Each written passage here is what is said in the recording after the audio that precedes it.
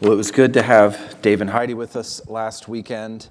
They are still in Michigan, actually, and enjoying visiting family and friends, but it was a delight to have them with us.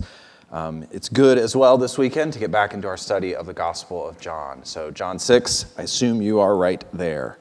As we're studying John, I want to ask you this question to sort of pull everything back to the big picture. What are we trying to accomplish in our months of studying this gospel together? What are we trying to do? Well, hopefully our goals are the same thing as the goals and purposes of the author of the gospel, the Apostle John. And he has told us what his mission is in writing this account of the life of Jesus and some of the ministry and miracles of Jesus. Here's what he says in John 20, verses 30 and 31. Now Jesus did many other signs in the presence of the disciples, which are not written in this book, but these are written so that you may believe that Jesus is the Christ, the Son of God, and that by believing you may have life in his name. Pretty straightforward, pretty clear. The ultimate goal for the Apostle John in writing these words down is so that people for thousands of years would believe. They would read this, it would ring true to them through the work of the Spirit, and their faith would be in Christ. We've seen this exhortation to belief throughout the gospel so far. I mean, it's almost in every verse, it seems like at times, but it is certainly in every chapter. If you flip just a couple of pages back to John 3:16. For God so loved the world that he gave his only Son, that whoever believes in him should not perish, but have eternal life. Later in that chapter, John 3:36. Whoever believes in the Son has eternal life. Whoever does not obey the Son shall not see life, but the wrath of God remains on him. And so this has been a theme throughout the book so far and will continue to be a theme throughout the book until we get to the very end. And we've gotten to the point where a few weeks ago we started studying the point where Jesus feeds the 5,000. You remember that story? It's the only miracle story that is in all four of the Gospels. But he fed the 5,000, and then later that night he walked across the water of the Sea of Galilee out to his disciples in the middle of the night. And then the next day the crowds in John 6 come looking for him.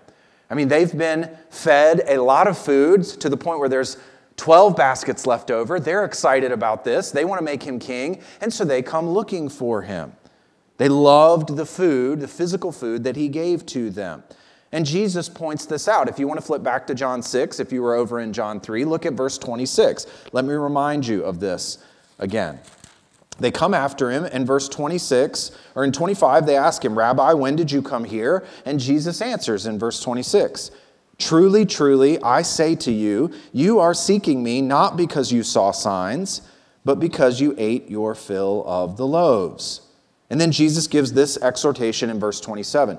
Do not work for the food that perishes, but for the food that endures to eternal life, which the Son of Man will give to you, for on him God the Father has set his seal. And so this whole chapter, you've got feeding with physical food, and then later we'll have Jesus saying, I am the bread of life. There's a split here between physical food and spiritual food, and this is kind of the theme of the chapter. Don't pursue physical food to the exclusion of spiritual sustenance, of the bread that gives you eternal life. And so he exhorts them that way in verse 27. So they ask him essentially, well then what does that look like? Look at verse 28. Then they said to him, what must we do to be doing the works of God? They're asking, what does God require then? And here's what Jesus says in verse 29, and this gets back to our theme and the book's theme of belief. Look at verse 29. Jesus answered them, this is the work of God, that you believe in him whom he has sent. Once again, it's about belief. John wrote this whole thing so that you would see Christ and you would believe in him. Your heart would respond in faith and trust in him. He performs all of these signs. Jesus will die on the cross and rise from the dead, and it's all written down so that you could read this and so that I could read this 2,000 years later and believe in Christ. And so that much is clear. But here's the question for this morning. What exactly does it look like to believe? What is faith? Well, in this passage, Jesus is going to equate faith with eating the bread of life. And you're like, well, that's not a whole lot clearer because I don't exactly know how I'm supposed to eat the bread of life. What does that look like? In verse 35, if you flip over there, he says, he's the bread that gives eternal life. Verse 35, Jesus said to them, I am the bread of life. Whoever comes to me shall not hunger. Whoever believes in me shall never thirst. Verse 40, he says, those that look on him and believe shall have eternal life. But again, the key question for us this morning is, what does that belief look like? What does it look like in more detail to see the Son, to look on the Son and receive eternal life? So really, our question is, how do we eat the bread of life? Physical sustenance is quite easy to receive. You put it in your mouth, you chew on it, and you swallow it. That's what happens. But it's a little more nebulous for us to understand what it looks like to believe or to eat the bread of life. So we want to talk about that, and Jesus is going to help us with that throughout the rest of this chapter, John 6, 41 to 71. So here's what we're going to see this morning. 3 descriptions of the faith necessary to partake of the bread of life. So what we're saying is eating the bread of life is the same thing as faith. You'll see that throughout the text. And we want to describe faith in a little more detail to you this morning as Jesus does that. And the first one of these descriptions is the affirmation that Jesus transforms by God's sovereign work and sovereign will. And that will become a little clearer as we go through the text here. So Jesus has the bread of life statement in verse 35, and that has caused a bit of trouble. Look at verse 41. So the Jews grumbled about him because he said, I am the bread that came down from heaven. So we have the Jews grumbling about Jesus. We'll get to that in a second, but let me set up the rest of the chapter for you. All that you're going to read for the rest of the chapter is essentially an argument or a conversation back and forth between the Jews, the crowds, Jesus, and then some disciples will enter into that later on. But it's all a conversation, and the crowds of people, the Jews, are struggling with this. They're not sure what to make of it. They're not believing. Their eyes are focused on their physical needs and on material life on this earth, and they're not truly trusting in Christ. And so Jesus is going to instruct us on what true faith looks like through this discussion with them. So we'll watch their unbelief, we'll see Jesus' responses, and we'll begin to understand better what real and genuine faith looks like. It's against the backdrop of their rejection that we see true faith. Look again, though, at verse 41. I said we'd get back to this. They grumbled about him. Where have you heard that word before in the Bible? Relating to a group of Jewish people. They murmur, right? We've talked at length the first 2 sermons on John 6 about how this whole passage is connecting back and relating back to the Exodus story in the Old Testament. I mean, Jesus begins, this whole story in John 6 begins on the Passover, around the Passover. Jesus presents them with bread that comes from heaven, essentially. The whole thing is providing food in the wilderness for them. The crowds compare Jesus to Moses, and they ask for a sign that is better or more dramatic than what Moses gave through the Lord to the people in the wilderness. And so then it's amazing here that you see them grumbling. It's the exact same response that the people had in the Exodus story. And what does this response of grumbling indicate? Well, it indicates not faith. Grumbling does not come from a heart of faith, not in the Old Testament and not here. The grumbling that they're exhibiting here comes from a heart that is rejecting what Jesus is saying. They're not into it. They're not buying it, and so they grumble about it. Same thing as what happened with Israel in the Old Testament. One example, Numbers 14. Then all the congregation raised a loud cry, and the people wept that night. And all the people of Israel grumbled against Moses and Aaron. Right? This is the point where they're going to go into the promised land, and they just can't have the faith to trust the Lord that he's going to protect them and end up in the promised land. The whole congregation said to them, "Would that we had died in the land of Egypt, or that we had died in this wilderness. Why is the Lord bringing us into this land to fall by the sword? Our wives and our little ones will become a prey. Would it not be better for us to go back to Egypt?" And they said to one another, "Let us choose a leader and go back to Egypt." You can see here their lack of faith, their rebellion against the Lord leads them to make some crazy, crazy potential decisions here. It's a lack of faith in what God has done and in who God is. Their eyes are fixed on their physical comfort. They're like, this would be easier if we could go back to Egypt. We would be protected. We would have food. And so their eyes are fixed on their physical comfort rather than their spiritual needs and the promises that God has made to them. They're only thinking on a physical level. And that's the same thing back in John 6 that happens with these people grumbling here. Look at verse 42. They said, "Is not this Jesus, the son of Joseph, whose father and mother we know? How does he now say, 'I have come down from heaven'?" And you see what they're doing? They're going back to his physical family, and they just can't buy into his spiritual origins. Their eyes are firmly fixed on the material and on the physical. They won't accept that he came down from heaven. Now, I think it's really easy to be hard on the Jews here, both in the Old Testament with Israel and then here in the New Testament relating to Jesus.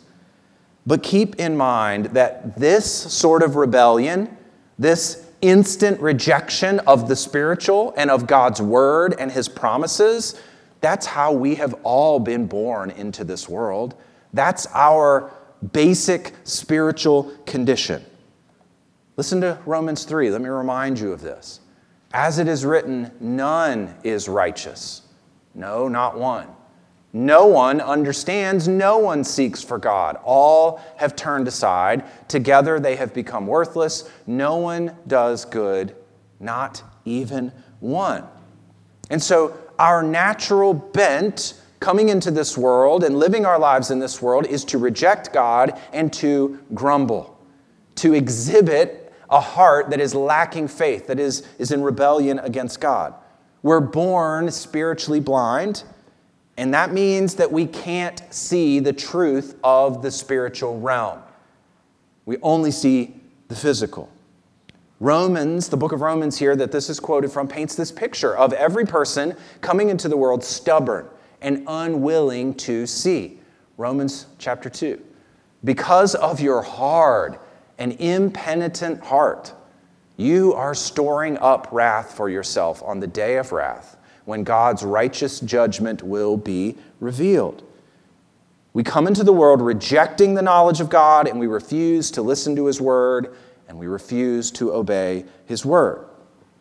And it's because of that, it's because of the situation the Jews are in here, and it's because of our hard and impenitent hearts that we desperately need the transforming work that only God can provide. You and I cannot bring this about on our own because of Romans 3, because of Romans 2, because of the whole book of Romans, basically. And all of human history, we can't bring it about on our own. We can't transform ourselves. And that's why Jesus says what he says in verses 43 and 44. Look there. Jesus answered them, "Do not grumble among yourselves.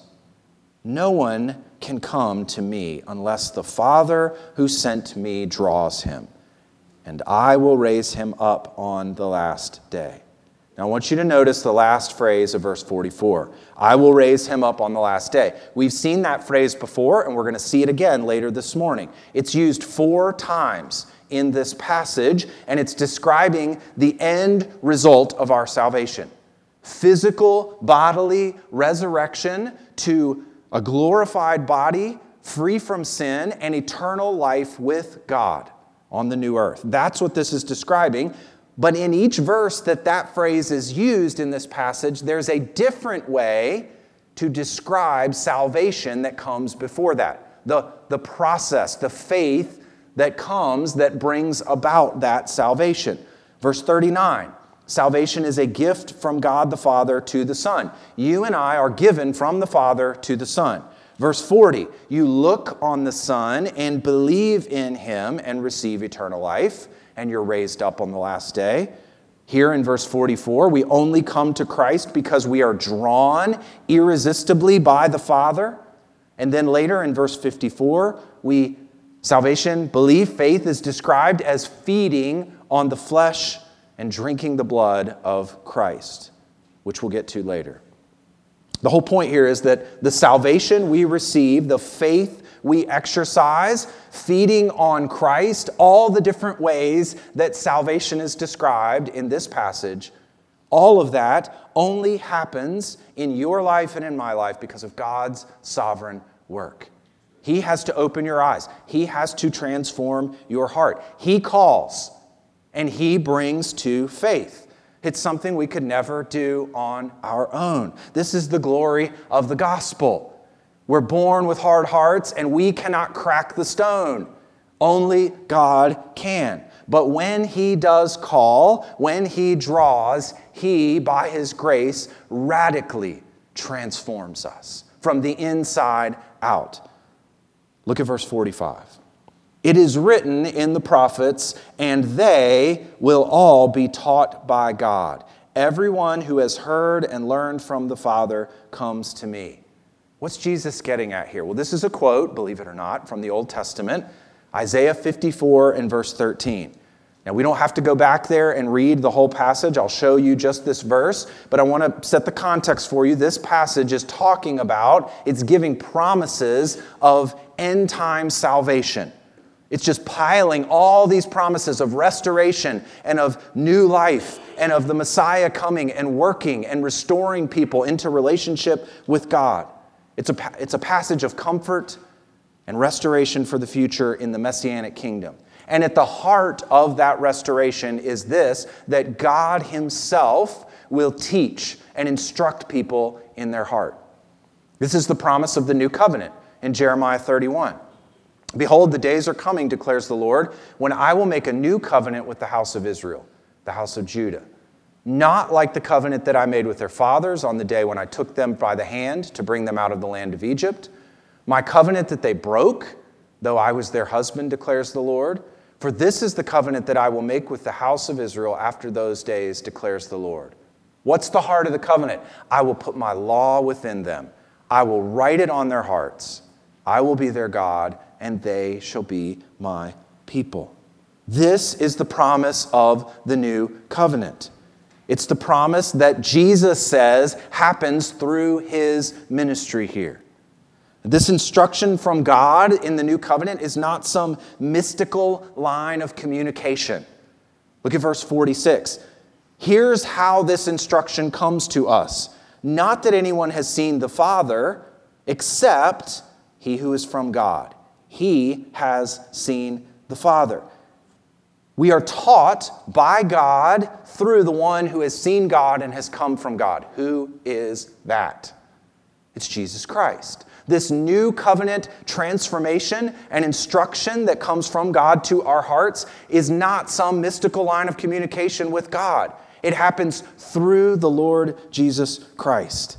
Verse 47 affirms this again in language that we'll probably recognize. Truly, truly, I say to you, whoever believes has eternal life. And then verse 48, once again, Jesus ends this section by framing it off with the statement He made in verse 35. I am the bread of life.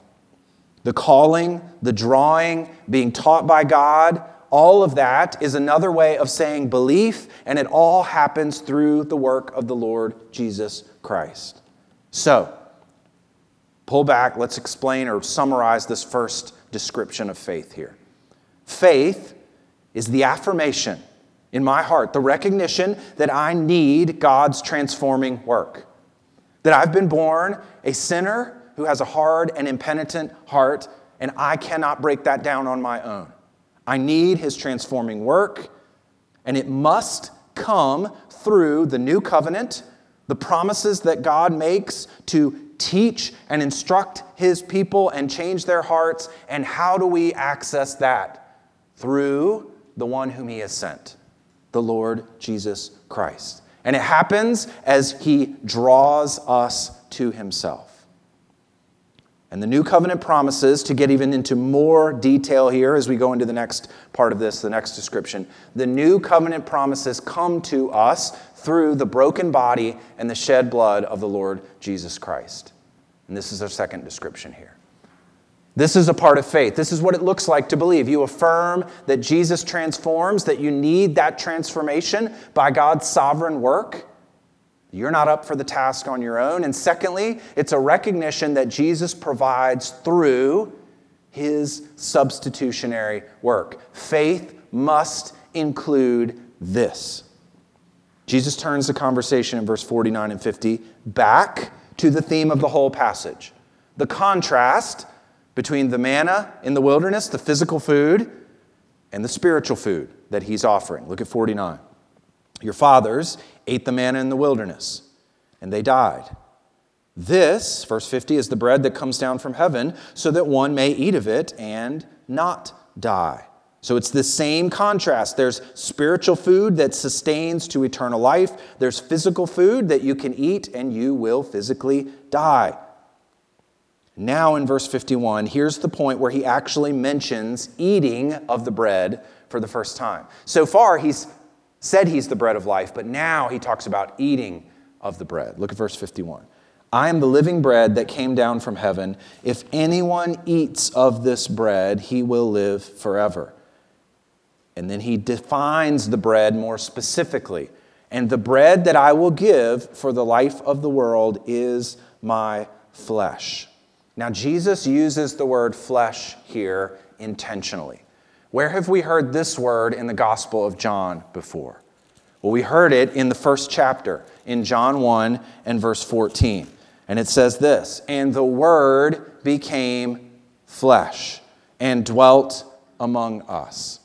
It's talking about the incarnation. Jesus uses this word here to intentionally go back to the first chapter and the way that the incarnation takes place and what the incarnation means. The point is that Jesus has come into the world, has taken up human flesh in order to offer his body, his human flesh, as a sacrifice for us. Hebrews chapter 10. For it is impossible for the blood of bulls and goats to take away sins. Consequently, when Christ came into the world, he said, sacrifices and offerings you have not desired, but a body you have prepared for me. In burnt offerings and sin offerings you have taken no pleasure. Then I said, behold, I have come to do your will, O God, as it is written of me in the scroll of the book. Jesus takes a human body. He becomes God and man so that he can offer that body as a sacrifice for his people. Notice in verse 51, it's future tense. He's saying, I will give this. It's going to happen in the future. And the bread is what will be offered. Now, of course, the Jews are thinking only on the physical realm again. Look at verse 52, and they're struggling with this. The Jews then disputed among themselves, saying, how can this man give us his flesh to eat? There probably are different viewpoints. They don't quite understand what Jesus is saying, and there are different factions all arguing about it here, about exactly what he means. They probably didn't think he actually meant, here's a finger, eat it. That's not what they're thinking. They know there's some sort of metaphorical meaning here, but they don't understand it, and they're not getting it. So they dispute among themselves. Jesus doesn't back down. He only goes further into what he's saying. Look at 53 and 54. So Jesus said to them, truly, truly, I say to you, unless you eat the flesh of the Son of Man and drink his blood, you have no life in you. Whoever feeds on my flesh and drinks my blood has eternal life. And here's our phrase again, and I will raise him up on the last day. Now Jesus adds this statement about drinking his blood. Here's the thing. Flesh cannot be eaten unless it is broken. Blood cannot be consumed unless a violent death has occurred for that individual. And so here's what Jesus is saying here. He's pointing to his future crucifixion. He's saying that this has to take place for you to have eternal life. It's hard not to think of Isaiah 53. Surely he has borne our griefs and carried our sorrows, yet we esteemed him stricken, smitten by God, and afflicted. But he was pierced. His human body was pierced for our transgressions. He was crushed for our iniquities. Upon him was the chastisement that brought us peace, and with his wounds we are healed. All we like sheep have gone astray. We've turned every one to his own way, and the Lord has laid on him the iniquity of us all. Notice the end of verse 54. I drew your attention to this a second ago. It's the same language that we saw earlier in the chapter. And here's the point of the same language, right? To eat the flesh and drink the blood of Christ is to believe in his substitutionary death. That's what Jesus is saying here. To eat his flesh and drink his blood is to be united with, through faith, to receive the benefits of his substitutionary death. Augustine said, "Believe, and you have eaten." Now let's talk about faith for a second, okay? That's the whole point of this morning, describing faith, and I want to go into a little bit more detail to help you with this. Faith is classically understood as having three main components. Here they are: knowledge, assent, and commitment. To believe in something, there has to be something to believe in. There has to be knowledge. There has to be content. You have to know something in order to believe in it. You have to have a basic knowledge of a person, an event, or a situation. Content. Beyond knowledge, it's not enough to just have the content in your head. There must be assent to that knowledge. To assent to something is to agree that it is true.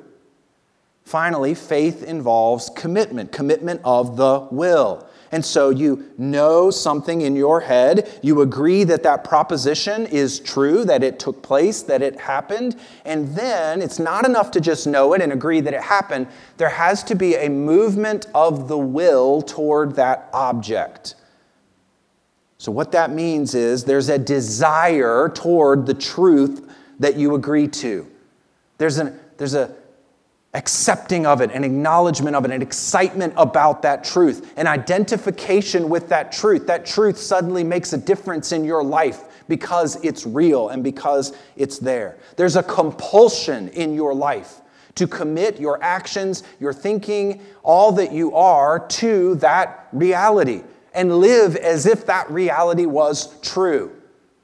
That's commitment. And so faith involves all three of those: knowledge, assent, and commitment. I think verse 55 perfectly describes the compelling nature of the commitment there. Look at how this is phrased, what Jesus says. "For my flesh is true food, and my blood is true drink." Faith in Christ is like the soul recognizing the true food that is offered and saying, "I need that. I want that. I have to have that, access to it." And that true food and that true drink is found in the broken body and shed blood of the Lord Jesus Christ. It's the commitment of the soul to that reality to say, "I have to have that. I can't make it without it. It's what I want. It's what I need." And true faith in Christ, that commitment of the soul to the reality of his death for me on the cross, brings about, verse 56, this wonderful union. "Whoever feeds on my flesh and drinks my blood abides in me, and I in him." Verse 57, "As the living Father sent me, and I live because of the Father, so whoever feeds on me, he also will live because of me." You can see that when faith is exercised, when we believe in the death of Christ and accept it and are committed to it as what we need to atone for our sins, there's this bringing together of our destiny with God's. He is true life. Jesus is true life. And now, because we are united with Him, we receive true life and we live because of Him. We are pulled into the relationships among the triune Godhead. We do not become divine, but we experience the love and the affection and the joy of those relationships because we, through the death of Christ, are united to Him. He's the reason behind our reception of life. And it all happens because of His broken body and His shed blood. Look at verse 58. This is the bread that came down from heaven, not like the bread the fathers ate and died. Whoever feeds on this bread will live forever. Jesus said these things in the synagogue as He taught at Capernaum. So, summary here. True faith must deal with the substitutionary death of Christ. It is not an appreciation for His teaching. It is that, but it's more than that. It's not just a recognition that He was a smart guy and He said some cool things that are helpful to people. It goes well beyond that. It's not just an acknowledgement that a man named Jesus walked the earth 2,000 years ago and was crucified on the cross. It's a personal need and commitment and compulsion toward that reality that takes place in your life. And that's why Jesus describes it as feeding on the death that He offers for us. Feeding. It's a deep and intimate connection with His work on the cross. But even some of Jesus' disciples now are struggling with these words. And here's our last description. It's a conviction that Jesus speaks the words of life. This is the last part of faith here. Look at verses 60 and 61. When many of His disciples heard it, they said, "This is a hard saying. Who can listen to it?" But Jesus, knowing in Himself that His disciples were grumbling about this, said to them, "Do you take offense at this?" This is not the 12. This is a larger group of disciples, followers, who are probably talked about earlier in chapter 2 when they were interested in Jesus' signs and his miracles, but weren't exercising true faith. That would be this group of people. And Jesus describes their reaction here as taking offense. It's the idea of having a stumbling block put in front of you. You trip over it. It trips you up. It messes up what seems to be clear and obvious for you. These words are a stumbling block to them. Why? Because they've been concerned about all sorts of other things. Political deliverance, they want to make Him a king. Physical need, they love all the food and they want more of it. That's where their concerns lie. And so they are not going to exercise faith in Jesus when they have these other concerns on their mind. And so Jesus comes along and gives this language of a broken body and shed blood, and it is strange and offensive to them that He would say this is necessary for eternal life.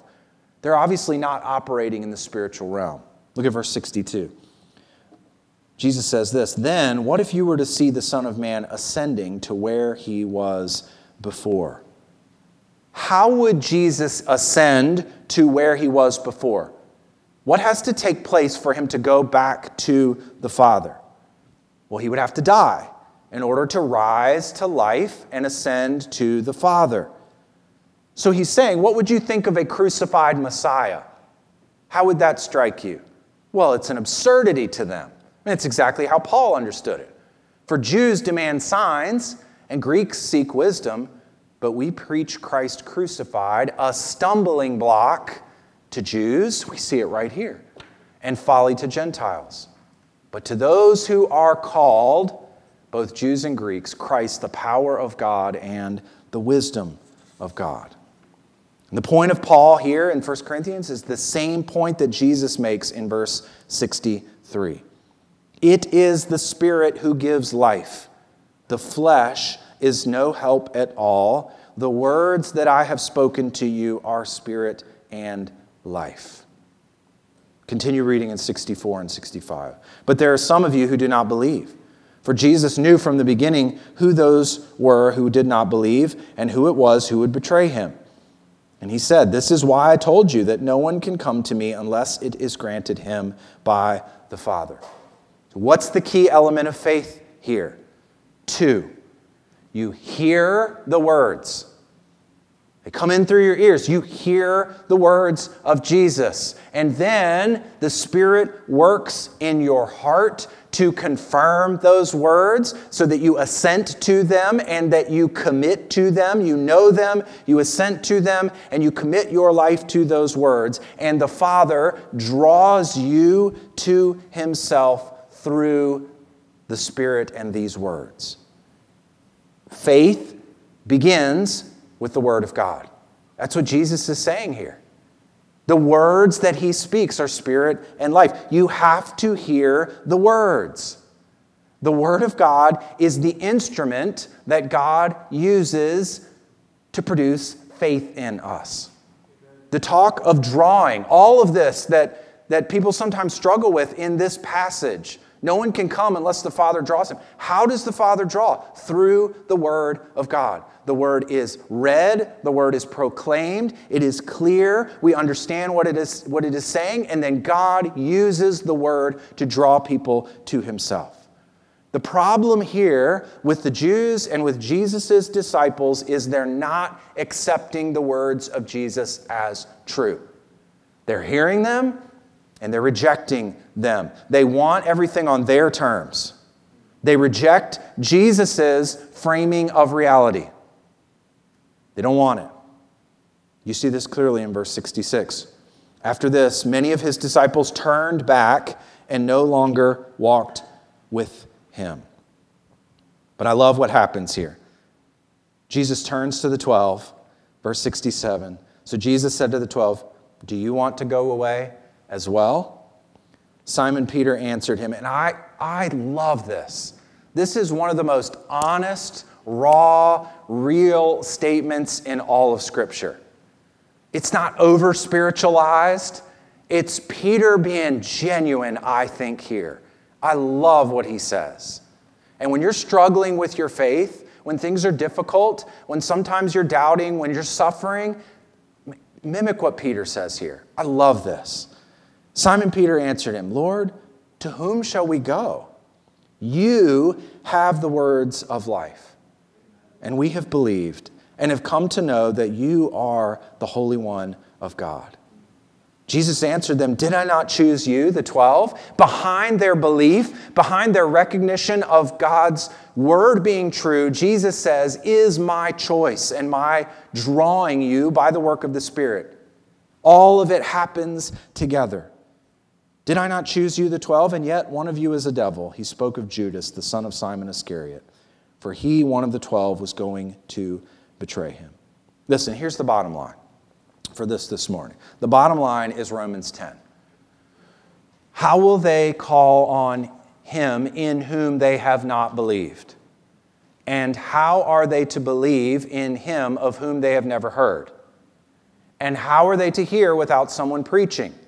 And how are they to preach unless they are sent? As it is written, how beautiful are the feet of those who preach the good news. But they have not all obeyed the gospel. For Isaiah says, "Lord, who has believed what he has heard from us?" And then here's the bottom line. So faith comes from hearing, and hearing through the word of Christ. Faith begins with the word of God. This is why we're here this morning. This is what we're doing. This is why we value this book. This is why we preach the word. This is why you're here. This is why we're studying John together, week after week, to expose our hearts to the Bible. And as you expose yourself to the words of Jesus and the truth, the reality of his life and his death and his resurrection, you put yourself in a position where the Spirit works and draws you to faith in Christ. That's what happens. That's the process. And it's the same process that has been taking place for 2,000 years. And Peter's question is the same one that you and I can repeat as well. To whom shall we go? Right? What else are we going to do? Where else are you going to land this morning? What other philosophies of life are you going to go to? What else makes sense of the universe and of life? How will you live in joy and satisfaction when you're only living for earthly realities? Where else are you going to go? So see your need for transformation of heart through the sovereign work of God. Recognize the offer of forgiveness. It is there through the substitutionary death of Christ. And then listen to his word and accept it as true. And believe in the glorious Son and the work that he has done for us. Let's pray.